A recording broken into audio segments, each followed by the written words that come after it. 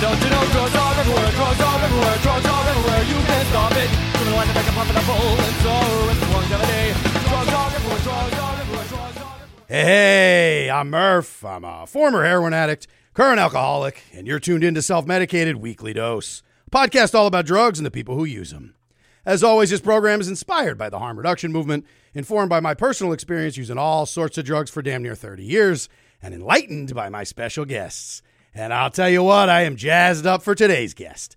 They're an LA-based writer, actor, comedian. They've written for television shows including Rick and Morty, The Tonight Show starring Jimmy Fallon, and the upcoming Praise Petey on Freeform.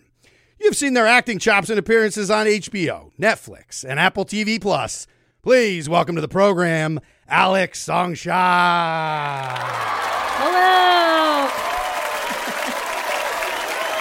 Hi, Murph. Hot crowd. Thanks for having me. Oh, my God. There's so many people in the studio. It is packed in the studio tonight. As soon as I said Alex is going to be here, people were jam-packed. Yeah, I haven't seen you in a while. I was just saying off mic on the West Coast here. You're also on the West Coast, but we're not the same coast. Mm-hmm. It's a big coast. It's a long coast. People don't realize. It's a big coast, not two different West Coasts. That's right. Yeah. So we're I haven't seen you in a while, so it's great to be here. Anything? What's going on? Just in general, how you feeling? In life? I'm good. Not too much going on. I adopted a dog. You Yes. also. You have bigger news than a dog. Baby. I guess yeah. it's not that recent. Yeah, baby. No, she's she was a bit of a bigger deal. We got the dog first. We did the whole thing. We went through the steps. Nice. So we got dog and baby. I recommend both. What the hell? You only live once. I'm liking the first step I've taken so far. Hell yeah. Well, that's exciting. There's nothing truly the emotional support creatures. I mean, this dog, like, we always laugh because, like, Diana will go around and just lay on the floor and hug her and be like, emotionally support me. And she's like, all right. Oh, so, yeah, that's really nice. Yeah, they're good at that. They are for sure. I think my dog, I think I'm more emotionally supporting him. He has, like, trauma, I guess, and reactivities. So it's a lot of just training and realizing, like, supporting him through that. Sure. Well, then that's good for you. We all need it. And then maybe down the line, you'll need some support. He'll be there for I definitely need support. He's just not there. Yeah, he's not taking on that role just yet, but that's okay. It takes time. Hey, listen, I can relate to that. It took me a while to be a human being worth a damn to other human beings. So, sometimes it takes time. Well, listen, we got a jam-packed show. We got some fun shit to dive into here. So we'll get right into it here. We'll start things off with the substance report. This is the question. Do junkies' lives matter? Now, Alex, the mainstream media's narrative on substance use has always been trash. What I like to do is I take some topical drug-related stories in the news and give them some proper coverage. This here is this number that I pulled is a fun one. We're going to have a little... it's not all heavy and, fentanyl overdoses and whatnot. Sometimes it is. Sometimes it's something a little lighter. This one comes to us from E! News. So, they're bringing it light, nice and light. The headline here is Courtney Cox spills the royal tea on Prince Harry, allegedly doing mushrooms at her house. Courtney Cox shared her side of the story after Prince Harry wrote his memoir, Spare, which we had discussed here on the program. Me and Diana did a deep dive into little Harry there. He saw mushroom chocolates in her fridge during a party because in this tell-all, he kind of talks about his psychedelic experiences helping him through his mother, the grieving of his mother and all that kind of stuff. And so apparently this was in here, which I don't know why this is coming out now. This is like more recently. But what Courtney Cox's reply to this was, she said, he did stay here for a couple days, probably 2 or 3. He's a really nice person. I haven't read the book. I do want to hear it because I've heard it's really entertaining. I do want to hear it. I do want to hear it. Yeah, I'll take it. I'll take an audiobook. I don't have to sit down and read this fucking guys. But yes, it's gotten back to me about it. I'm not saying there were mushrooms. I definitely wasn't passing them out. So she's saying I didn't give them to him direct. I mean, what a strange, what a world. While the rest of us are really just struggling through it, the elites are just having themselves a hell of a time, it sounds like. Wow. It's wild that, just being an elite, Harry has just stayed at Courtney Cox's house. Who knew? I I haven't listened to Spare yet, but I did listen to another book that you've covered on the podcast. I think like yesterday or 2 days ago, I just finished listening to Matthew Perry's book. Yes, it's something, huh? It's something. But anyways, back to the topic at hand. Sure. Yeah. Well, I currently have a mushroom chocolate just sitting on top of my box of butter in my fridge, and if a guest were to come over, and does it say that Prince Harry took it or he just saw them? No, so it says, so Harry's the thing. It says afterward, he said, "Oh, while the refrigerator door was open," this is the quote from the book. "While the refrigerator door was open, we spotted a huge box of Black Diamond mushroom chocolates." He wrote, he names them specifically. Yeah, they're labeled. Wow. "Someone behind me said they were for everybody. Help yourself, boys." Afterward, Harry said he and a friend, quote, "grabbed several, gobbled them, washed them down with tequila, and began hallucinating about a trash can." Hallucinating about, this is in his word. Yeah, so this is the British. He was hallucinating about a trash can. Wow. So That's not even that interesting of a story. And like, no, you're at Courtney Cox's house. I'm assuming it's a little gathering. I bet that guest list is pretty funky, right. And you're sitting around a garbage can. Yeah. From the crying about your headline, grandma. from the just like headline and then little like log line after, is that what the like second little line is called? I think so. Log lines, yeah. I don't byline, know, but maybe. But I think the byline is who it's written by, but I'm not sure. You're right. Hey, listen, two journalists over here. We'll figure it out. I don't know how articles work at all. But yeah, it seemed like it was just about like Prince Harry saw mushroom chocolates in Courtney Cox's fridge and like kind of ratted her out in his memoir. Yes, and potentially but I'm even glad just he swiped took them. He Or potentially just swiped them, yeah. Yeah, I mean, he's help yourself. Someone behind me. He's naming names. He'll name Courtney, but he won't name the someone, the mystery voice over his shoulder who just said, "Help yourself, boys." I will say that if me currently having one unwrapped piece of a mushroom chocolate in my fridge, if a guest were to come over and take it, and then we never talked about it, and then that guest writes about it in his memoir, I guess I would want to come out and say something. A month or two after. I'm on Courtney. I'm with Courtney on this one. It makes sense. If you're going to be named in this, this really salacious, I guess it probably took a little while for this part to break because there was a lot in the book. People made their way through the colonialism of the royal family and the racism. They made their way through those, and him fighting his brother, wrestling on the floor. Then they get to the mushrooms at Courtney's, and they're like, "All right, it's time." And there was also the viral part of like where he talks about he calls it his todger. When he gets frostbite on his todger. On his todger, yeah. Yeah, what was that? What was he fucking around with getting that? That's.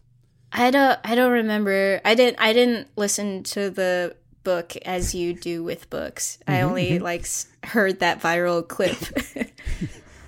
Yeah, Courtney's very relatable here. I get it. I get just being like, I don't fucking know, man. There was a bunch of people there. Like, you stole mushrooms out of my fridge, whatever it was. Yeah, probably people were texting her about like, you're in Prince Harry's book. So yes, that's a fun text. She's like, I don't have time to even listen yet, but just tell me, give me the rundown. What is it? Give me the bullet points. Yeah. What's the cliff part notes with here. me in it? Yeah. I feel like this, working through trauma and everything else. I kind of said this when we talked about it, the way he goes a little bit more into psychedelics. He had a hilarious interview with Anderson Cooper, who just gives everything like nine notches too much reverence, no matter what the hell it is he's talking about. But so that was funny to watch those two. But he was saying psychedelics with the trauma, and I'm like, all that is completely I get all of that. The set and setting, though, I would just say I don't know if that's like Courtney Cox's with mystery shit out of the fridge. That could be a roll of the dice. They say set and setting. You're trying to get yourself in a situation with both a mindset and your surroundings to be like, this is going to be a good time, because it doesn't have to be. Even if you maybe take a little bit too much, you can still have yourself a time as long as you're in that right headspace. But once you take even a little detour, you can go. You can spiral about a trash can pretty quickly. Yeah, it's also tricky with the company you're around. I think who you're with when you do shrooms is pretty important to having a nice experience. I think smaller group, at least for me, smaller groups too, like or Smaller massive, group. or like 1 million people, so I could just float through and no one knows what the hell's going on. But this like middling, like there's 30 people at a party. That doesn't sound great to me. 30 sounds like a nightmare. Yeah. I thought maybe like small gathering at her house, but like, yeah, if it were 30-ish people, there's so many people you probably don't know that well.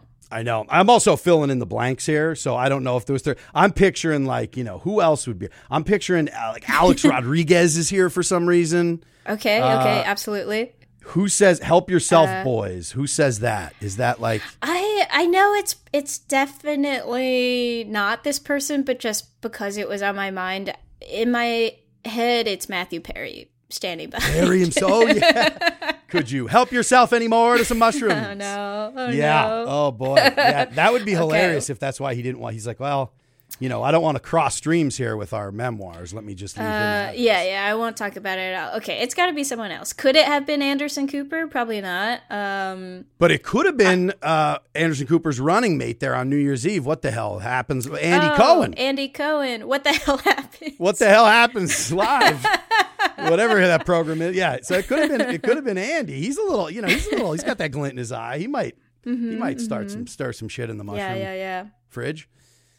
Well, yeah, I mean, look, Courtney, I'm glad that your story was, the funny thing is this makes it to E! News and not much beyond. That's how it always is though, right? Like Harry's version of this story, that hits all the trades. But Courtney's I guess it's also, yeah, like where did she give this statement? I feel like the write-ups are so interesting nowadays of like sometimes write-ups are like, oh, this celebrity has their own podcast or appeared on a podcast.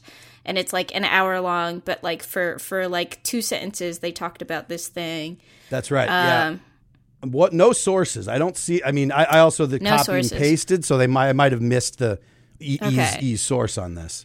It looks like it's a video. Does she talk about it in this like? She's like in front of like a UCLA. Oh God! There's a little step and repeat. Somebody got her just. Yeah. I mean, she's maybe somebody just Courtney. Talk about those shrooms. What's up with them shrooms? Yeah. Talk about it. Right. And she wasn't prepared at all. She's just answering off the cuff. Answering right off. Yeah. No, that's funny. I don't know.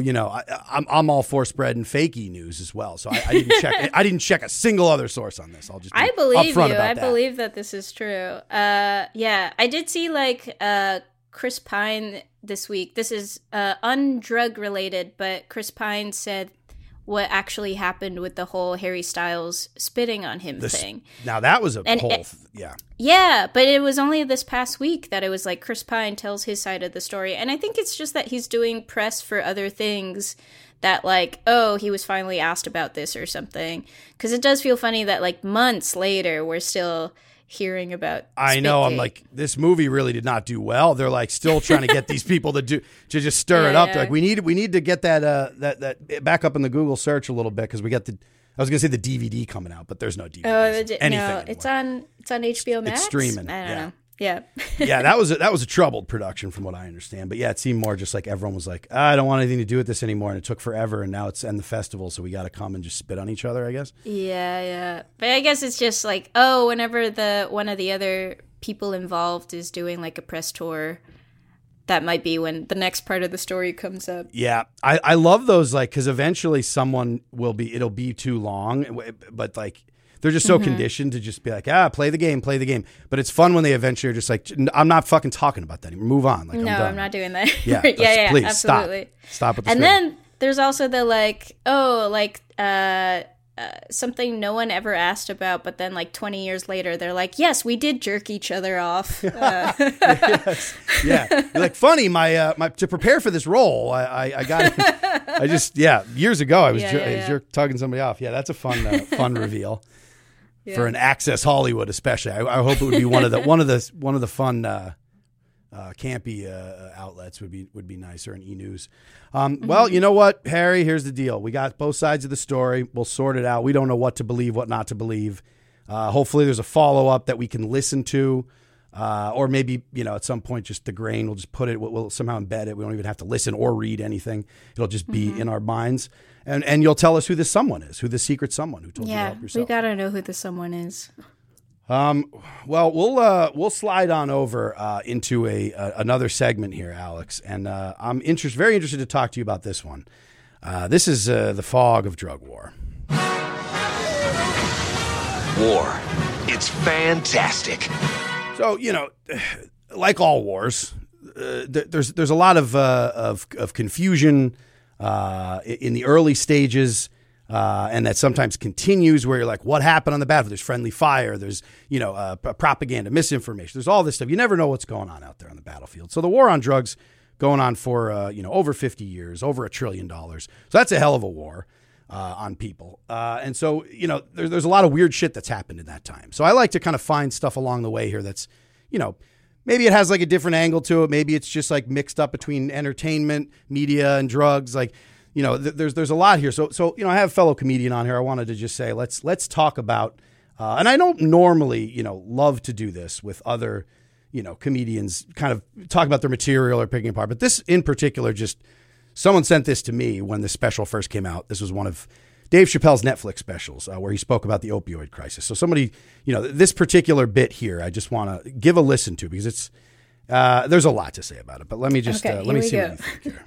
Poor white people love, and I mean they fucking love, heroin. These white folks look exactly like us during the crack epidemic. I even have insight into how the white community must have felt watching the black community go through the scourge of crack. Because I don't care either. Hang in there, whites. Just say no. What's so hard about that? All right. So now the first time I heard this, I'm not gonna lie, this is like, feels like a classic kind of Chappelle, the first idea of this joke. So I just got a couple headlines here. The problem is there's a few problems with it. Mine is not just like making fun. I think on as a cynical bit from a stand-up comic, you're like, okay, I get where you're going with this. But the issue is, I'm like, you just picked up on the fucking shit mainstream media narrative that one, this was like a white, working class, poor white problem.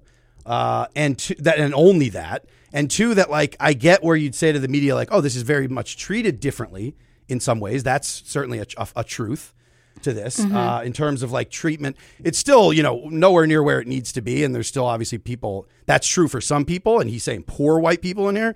So I'm like, yeah, there's certain people who are, Matthew Perry, not mentioning any names, but there's some people who have plenty of access to all sorts of treatment and whatever, kind of have as many chances, no jail, all that stuff. So there's that. But then there's also just the fact that I'm like, Dave, like this like sucks now that you're just saying like, what, it's not just this problem. It's a divide and conquer, which a lot of his stuff has been. Used to be, I feel like with him, more truth to power kind of stuff when he was younger. And now it's very divide and conquer, like angry old rich dude, like bitching about stuff. Like it seems like. Yeah, it does feel like at a certain point when he's been like rich and famous for so long that like it's hard for him to still be on the frontier of like, the envelope pushing stuff of his early career. Yeah. Not even to mention all the trans stuff. Sure. Yeah. No, I mean, we could go off for a while on this, but this specifically was at least, I kind of wanted to speak to because there's a lot of issues with him just being like, I feel old and out of touch. There's the blocking of affordable housing being built in Ohio where he lives. I don't know if you've heard about that shit, but he's showing up to town hall meetings being I mean, he's just like a rich old, like he's rich and old, so it's like, he doesn't have any edge that he thinks, and he just keeps, repeating the same, like, oh, I'm going to just hit these hot button, stuff for the news that they love to eat up. Yeah. And it does seem just so reductive to now, like these three headlines that you've pulled up right after of like, it's not literally the headline. It's not just white people. Heroin overdose deaths have tripled among African Americans. Yeah, it's like erasing. Yes. And Alex, thank you for reading those for the listeners. I constantly do that on the show. No, you should. Okay. I just put them up there. I didn't know if it was a later reveal or something. Yeah, no, sorry. I fucked that up. Thank you so much for picking up the slack. Yeah, I'm talking about these goddamn headlines. Like, I always do that. So yeah, the opioid crisis is surging in black urban communities, and now black Americans now more likely for dying of drug overdoses than whites. So it's like, you know, the disparity has returned for that. Also, in the 80s, the crack epidemic. I'm like, the only reason we think of that, it's so bizarre to think of drugs as being related to along racial lines. I'm like, they're just not. Like, I smoked plenty of crack. I know plenty of white people smoke crack. We just didn't get arrested and weren't as heavily policed in the same way as black people were in the city. So it seems like, oh, this was a black problem in an urban setting. I'm like, dude, people smoke crack everywhere. Like, crack was great. Like, a lot of people smoked who couldn't afford cocaine, especially.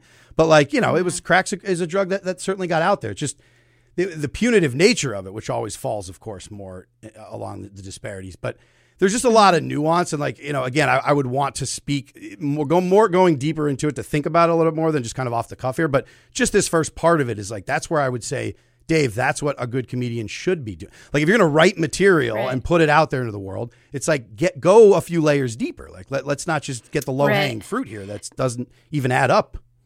Yeah, doing comedy or even watching comedy, I it's such a on a smaller scale pet peeve of like when a stand-up is like, have you heard about like, I don't know, like birds having a cloaca or something, or like something where they're like not sure about a fact, but they're like trying to like find jokes out of like not knowing something, and it's so hard.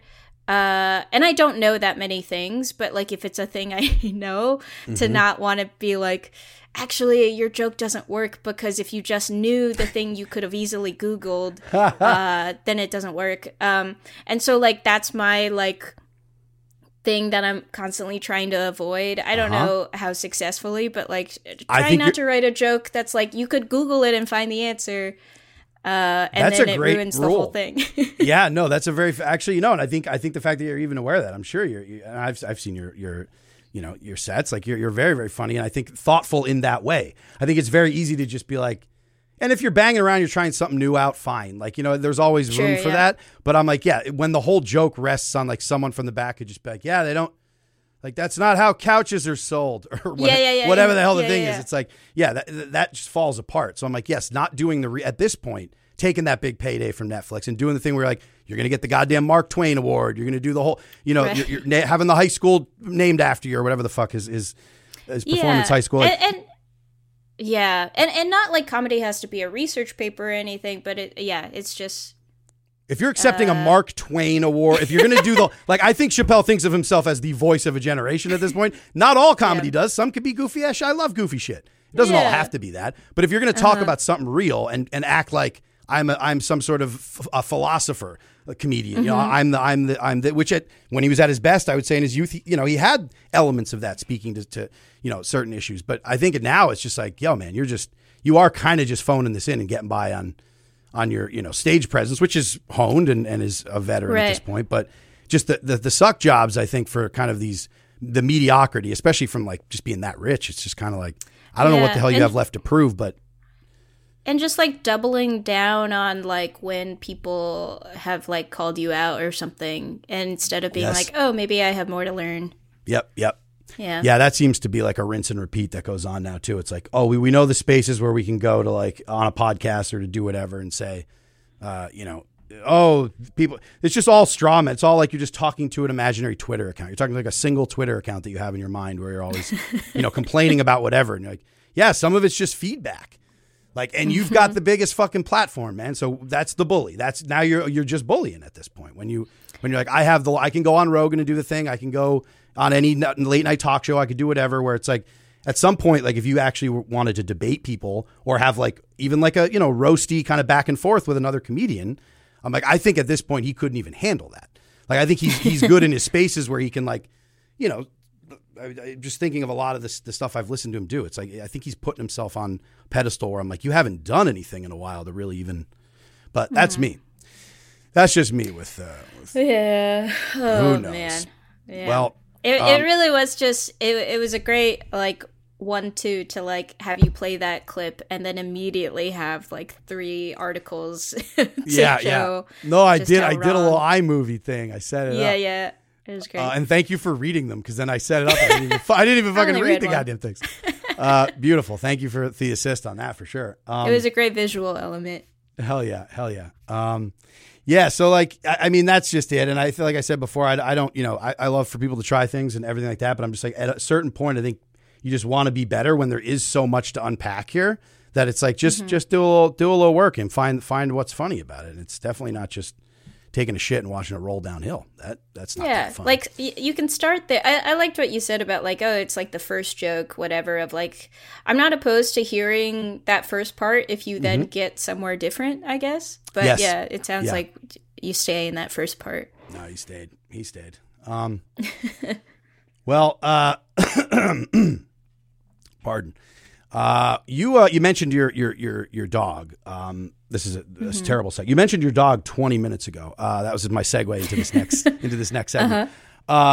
Because this is now I also should have asked you this. I don't know if this will be disturbing to you or not, but this is it's a PSA.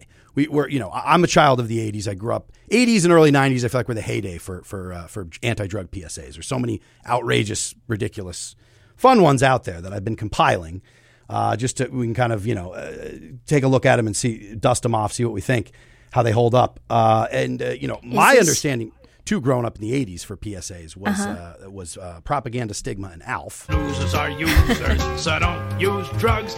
Don't use drugs. That's what I thought. Turns out, Alex, they're actually public service announcements. And yeah, so the thing is with this one in particular, I was trying to give some sort of content warning there. It's an animal-based one, but it's we're going to immediately explain why it's terrible, and it just is what it is. But there is a rat in a cage situation here for this one, and you'll see. Yeah, you'll see what I mean. If you don't want to watch, you can certainly turn away, but you'll get the gist of it. Only one drug is so addictive. 9 out of 10 laboratory rats will use it. And use it. And use it. Until dead.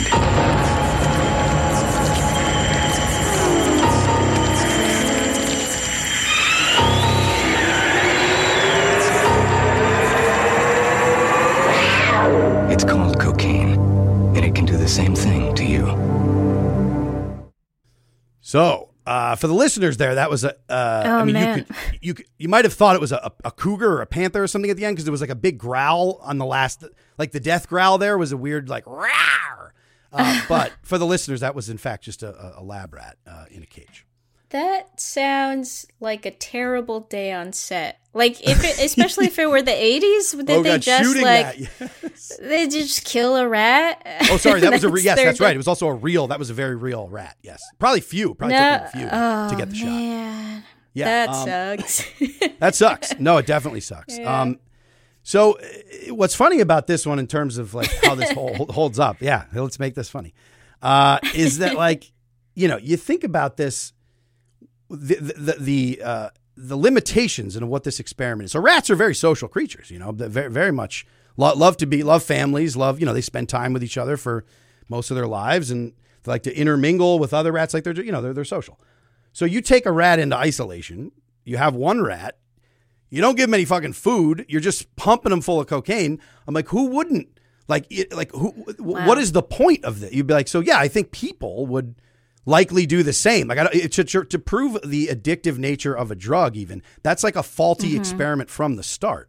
You would just be like, well, you're going to take them out of their, like, it's already bad enough. Like, but I get with medicines and stuff that doesn't matter if you're just trying to be like, well, we're pumping them full of this thing or that thing, or we're putting, eyeliner on them to make sure whatever experiments you're doing, that doesn't require like their social, there's no other psychology behind it other than just like the medicine. Right. But in this case, I'm like, you're just isolating them and putting them, pumping them full of cocaine. Like what? So of course that's what they'll do. Also, I don't know if this is the thought I would have had as a kid, but maybe as a teenager, but I would have just been like, well, I'm bigger than that rat. I think I'll be okay. Yes. Yeah, right? Like just a pellet, just some pellets of cocaine. I can handle pellets of coke. No, it's true. It is true. I don't know. Yeah, so there's layers to this being one as being like just getting, addiction just out of the gates, like just wrong on so many levels and how different it is for everyone. And it's a lot about material conditions and your circumstances and everything else. And there are some things that are just substances that are physically addictive for sure. But cocaine is also notoriously like not necessarily one of them. Like he says, like the most or the biggest addictive. However, he starts it off. Like there's one drug that's so addicting. I'm also just like, well, I don't. Oh yeah.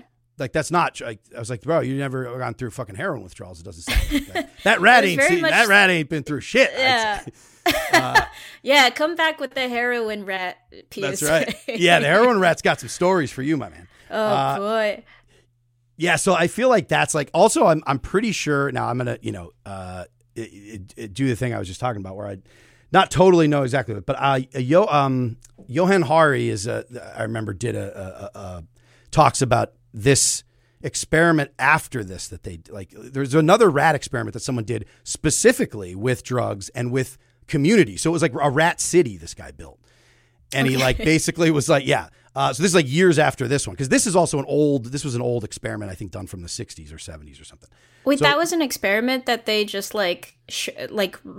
recreated for the commercial, for the PSA. That's right. No, this was a real experiment that was done like to be like, what is the addictive properties of cocaine? Got it. Okay. Yeah. Okay. I mean, there's weird fuckers in labs doing all sorts of experiments on shit. But yeah, this was and then, one. So later on, someone did Rat City. Someone kind of, I think, great band name. Rat City. Yes, an incredible rat name. Yes, a proto-punk band, Rat City. Yeah, so they did like a bigger version where they're like, we're going to let the families be together. We're going to let rats do socially what they would do in a subway tunnel to be together and have actually exercise stuff for them, have food and stuff. And remarkably, and again, there's people who there were critics of this study as well. Nothing is like perfect. But what's interesting about that one is they didn't. They sometimes use the drugs? Sometimes they didn't. Some of them did. Most of them didn't. There wasn't this sort of destructive like behavior and stuff. So it's this idea where if you create scarcity, like this experiment actually does work on some level, I would say that maps to humans, which is if you have people in isolation, you have scarcity, like, you're hoarding resources from them. You're putting them in, trauma, all this shit. If you're putting that in there, it's like, yeah, people are going to use a lot of drugs. I think we don't need more experiments to say that. I think we've seen that in real life. Yeah, if you're holding a rat or a person and like the only way they can feel good is with this drug you've put in front of them, then there's no other way to like, yeah.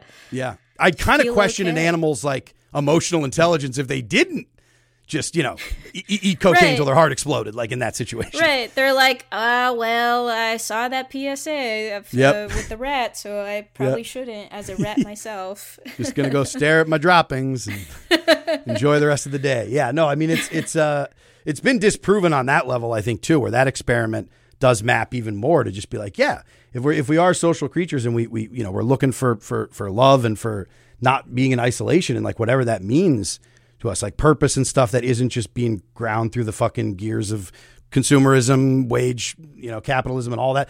If we're not getting ground up in that in a cage, it's like, I think the same would hold true for people. I think experimentation and enjoying drugs, yes, but I believe that with like that less trauma and less your material conditions being better, we'd see far less of the like very harmful drug use. I think that's like not a hot take at all. Yeah. I think that's pretty straightforward. I'm also interested in Rat City. So you said the rats would use it sometimes. Like, was that rats doing drugs recreationally? Is that what happened? Yes. That's so cool. I know, right? Yeah, I think it went to that level where it's like, oh, they'll use it sometimes, but just not like it. Almost like a little party. After a nice long week of like out around the city doing their thing on the wheels. They had a place to exercise, like plenty of food, water, their family. They had raising kids. Yeah, no, it is funny to be like they were responsibly being able to use it. They were just like, I could unwind. I earned a little bit of fun time. We'll have some fun. We'll put on a record. We'll boogie a little bit. It'll be great. Yeah, I mean, that's sensible. Recreational drug use from rats. That's far more interesting. We should shoot that PSA. That is interesting. With like That'd be great. Not real rats, I guess. Yeah, no, I will find human acters. Human actors playing rats in Rat City. Ooh, yes, we got to get that script floating around. Who will sign on to Rat City? I mean, I'd put myself in that experiment. To be fair, anyone who wants to join me, I would start with myself. I think that sounds like a fun thing to do. I'll come live in Rat City. Yeah. Oh yeah. Hell yeah. We built Rat City on Coke and Coke. All right. Well, that's our PSA for this week. We learned a little bit about the prince, the former prince, The Duke. He's not even the prince. Who? Harry. Yeah, he's the second. However they do. Did he used to be a duke? Is Was he he still a duke? Is that how it works? One's a prince and one's a duke. Too many I fucking think people they're like both like one of them was like the Duke of Cambridge, and then the other one was like the Duke of Sussex. You're I don't right. know. Oh, they're double dukes, but then when the different queen things. dies, then Prince Daddy becomes king. Yeah. First daddy's son becomes Yeah. Duke Prince, and Duke gets a Netflix I think those deal. are the official. The other Yeah. That's how it goes. Yeah, that's how. I mean, that's the royal. I mean, this it's complicated, but It's complicated. It's weird to think that Prince Harry is just living somewhere along the West Coast with us. He is. That's just where he is. Yo, it's you, me, and Harry. It's that big West It's Coast, but you, we're me, all and one Harry. out here. I love it. That's the sequel to You, Me, and Dupree. You, me, and Harry. Yes. Oh, bless. Well, listen, Alex, I want to get to know a little bit more about you, and I think the listeners do. So it's about time for the glasses to come out, and we're going to take a step inside the user studio.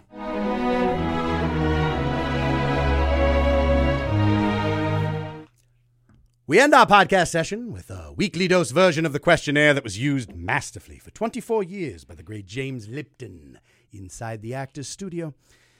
And the first question is, Alex Songshaw, what is your favorite drug? Ooh, I'm a big shroom guy.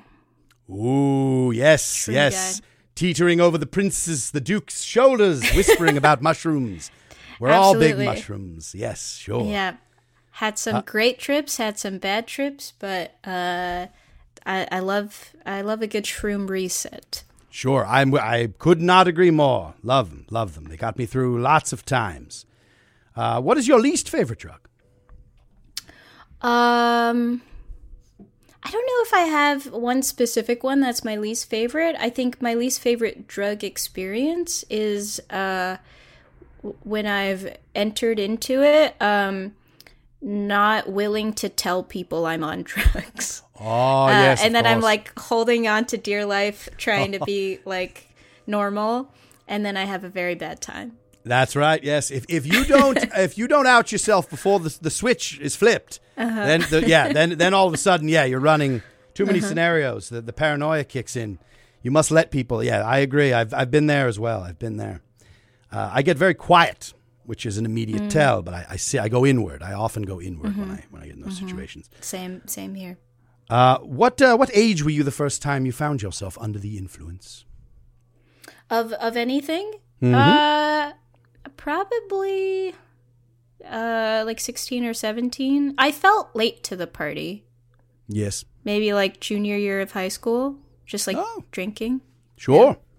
You're the generation. I found myself. I thought maybe early. It's hard. It's all relative to be early or late, because I know a lot of people didn't till they were of age, of 18. So I think junior year sounds like the perfect time to start experimenting. I guess it's like similar to like when you talk about like the first kiss or sex or whatever, of like there's always a measuring stick, but it's all kind of made up.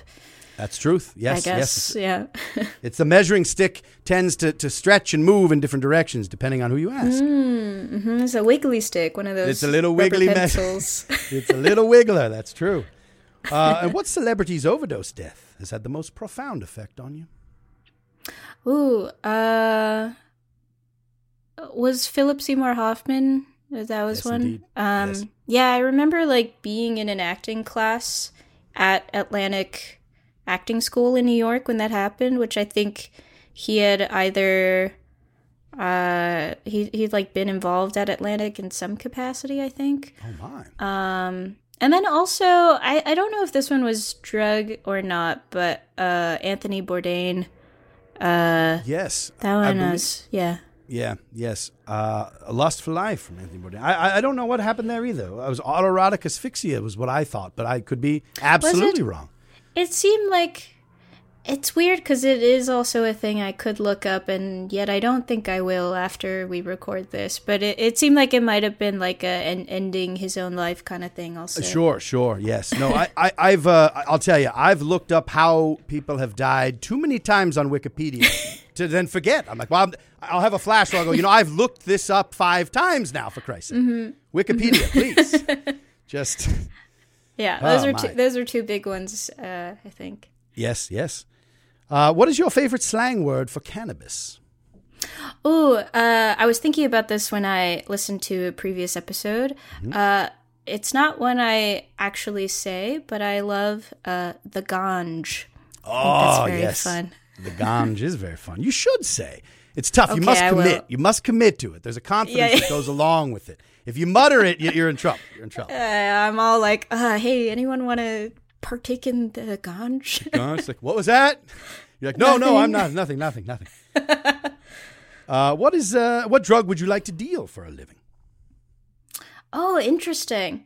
The first thought that came to mind was Adderall. I don't have. It's something that a couple friends have recently gifted to me, like different forms of Adderall or Ritalin, because I kept asking. Oh, wonderful! In a shortage, in the midst of a national shortage, these are friends. I heard there's a national. These are true friends. Those are good but friends. I keep. I have scarcity mindset around it right now, where I'm like, well, I gotta save it for something I really need it for. So I haven't even tried any yet, but I would love to feel abundant about it. Sure. Yeah, just having plenty to go around. That would be wonderful. What drug would you absolutely not like to deal under any circumstances?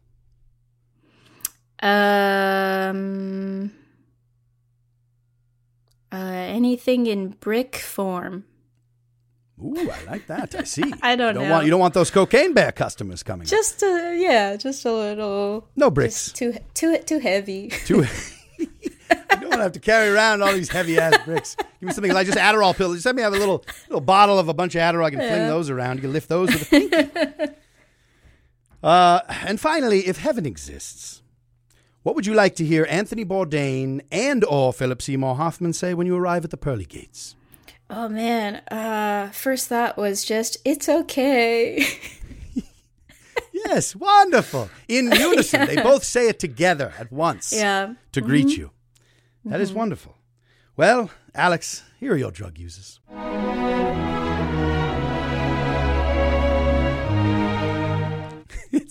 I love that response. That's very comforting. I really didn't know. It's comforting. Yeah, it's just, I think it would be comforting. Yes. I really didn't know how it would feel to be inside the user studio, but it was very whimsical and fun, and I learned a little bit about myself. Wonderful. Thank you. Thank you for doing it. I never know how it's going to turn out in this user studio. I'm always, I'm struggling. I'm trying to channel all sorts of things. I don't want to straight up do Will Ferrell's James Lipton, but I want to try to make him out, but I'm also like, it's not James. I'm not doing it. So, I just want, I'm trying to figure myself out. It feels like your own. It feels like your own. And the glasses really, it was like you were transformed. Everything. If I tried to do without, I would be embarrassing myself, frankly. Well, Alex, if you have anything else you want to, any parting words, any projects to plug, social handles, whatever you want, the floor is yours. I guess my social handles are at Alex Song Shaz, just my name.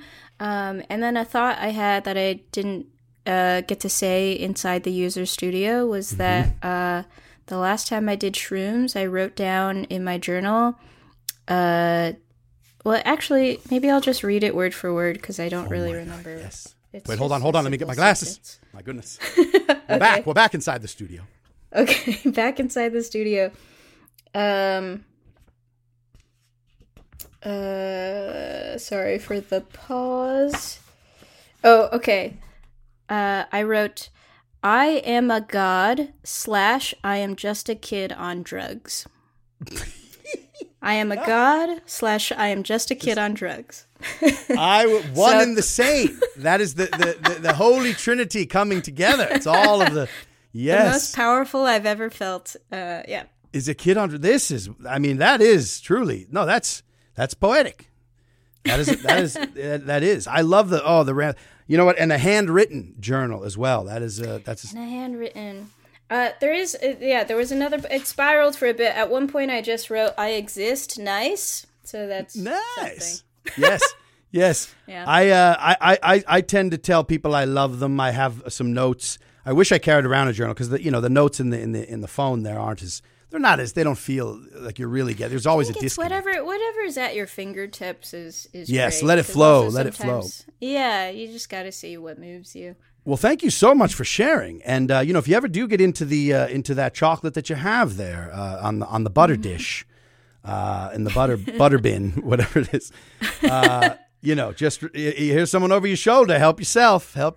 You'll know. Okay. And I appreciate you journaling. That might be God.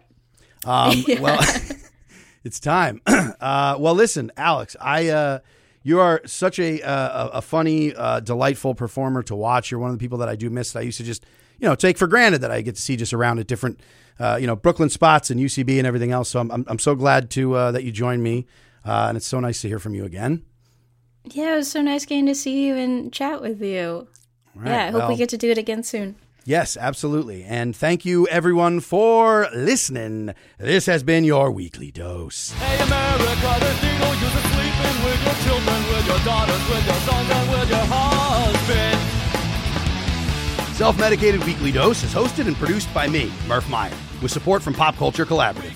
Our theme song is My Congressman by 15, courtesy of Jeff Ott and Hopeless Records. Original artwork and production design by Diana Kolsky. Thanks so much for tuning in. If you enjoyed the program, you can listen to new episodes of Weekly Dose every Wednesday. Just look for the Murph Meyer is Self-Medicated feed wherever you get your podcasts. While you're at it, subscribe to the Self-Medicated YouTube channel to see new video clips from the show each week.